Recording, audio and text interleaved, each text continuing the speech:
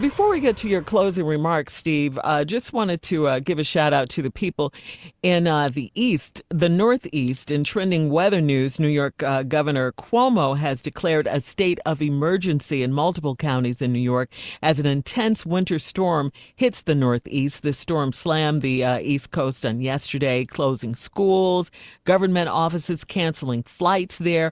Also, more school closures in New England. There are 50 million people under winter weather watch alerts, while more travelers are stranded. So please be aware of that, while you're making your flight plans and all of that. Because I came through that last night and had a delay coming from Abu Dhabi when we landed. Huh? Yeah, due to the storm that was starting to pick up.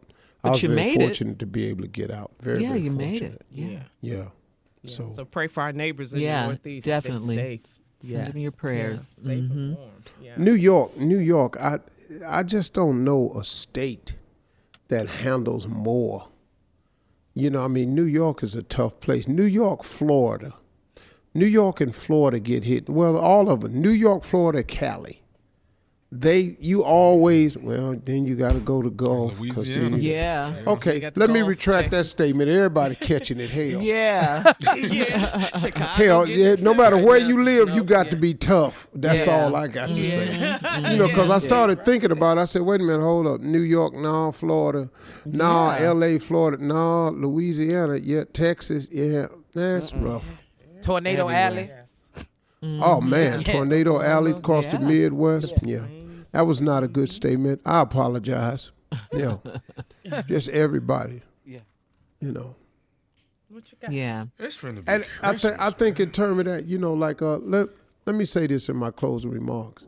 I think that we all, after that statement I just made, realize that everybody has portions of their life that can be quite challenging at times. All of us will face the feeling of loneliness sometimes. All of us will face abandonment. All of us will deal with sadness. All of us will deal with disappointment. All of us will have to deal with grief. All of us. The one thing that can get you through all of it is a relationship with God. I kid you not, man. I know I say it oftentimes on this show, and I get criticized for saying it on this show, but why would I stop telling a person the truth when what I know to be true is that a relationship with God is sufficient? But it is necessary. The average person goes through a lot of pain that they don't have to endure alone. Listen, life is going to strike you. It's going to strike all of us. It strikes the rich, the poor, the just, the unjust. Life strikes us all. Wouldn't it be to your advantage if you had a relationship with your Creator? I mean, look, God created us all. He created us with the power of choice. In this power of choice, what He really wants us to do is choose Him. It's just really that simple. And I'm not the guy on the radio show to tell you how to choose Him.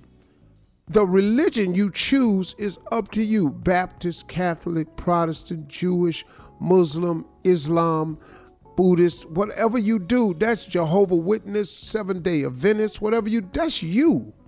Who am I to decide for you what's right for you? Who am I to dictate to you what you should be? We don't have that right. No matter who we think we are, we do not have that right to decide for another person. You can't decide that Islam is wrong. You cannot make that decision. That's not your call. But then on the other hand, you can't make the call or decision that Christianity is wrong. That's not your call. Who are you? Yes, that's not your call. If you don't believe what I believe and you don't want what I want, there's something wrong with you. You hear about all this that's going on in China, these Muslims that's getting persecuted in China, the Jews that get persecuted, the blacks that get persecuted, this group that gets persecuted, the gays that get persecuted. You know what? We got a lot of nervous people persecuting other people simply because of who they happen to be. And it ain't like you.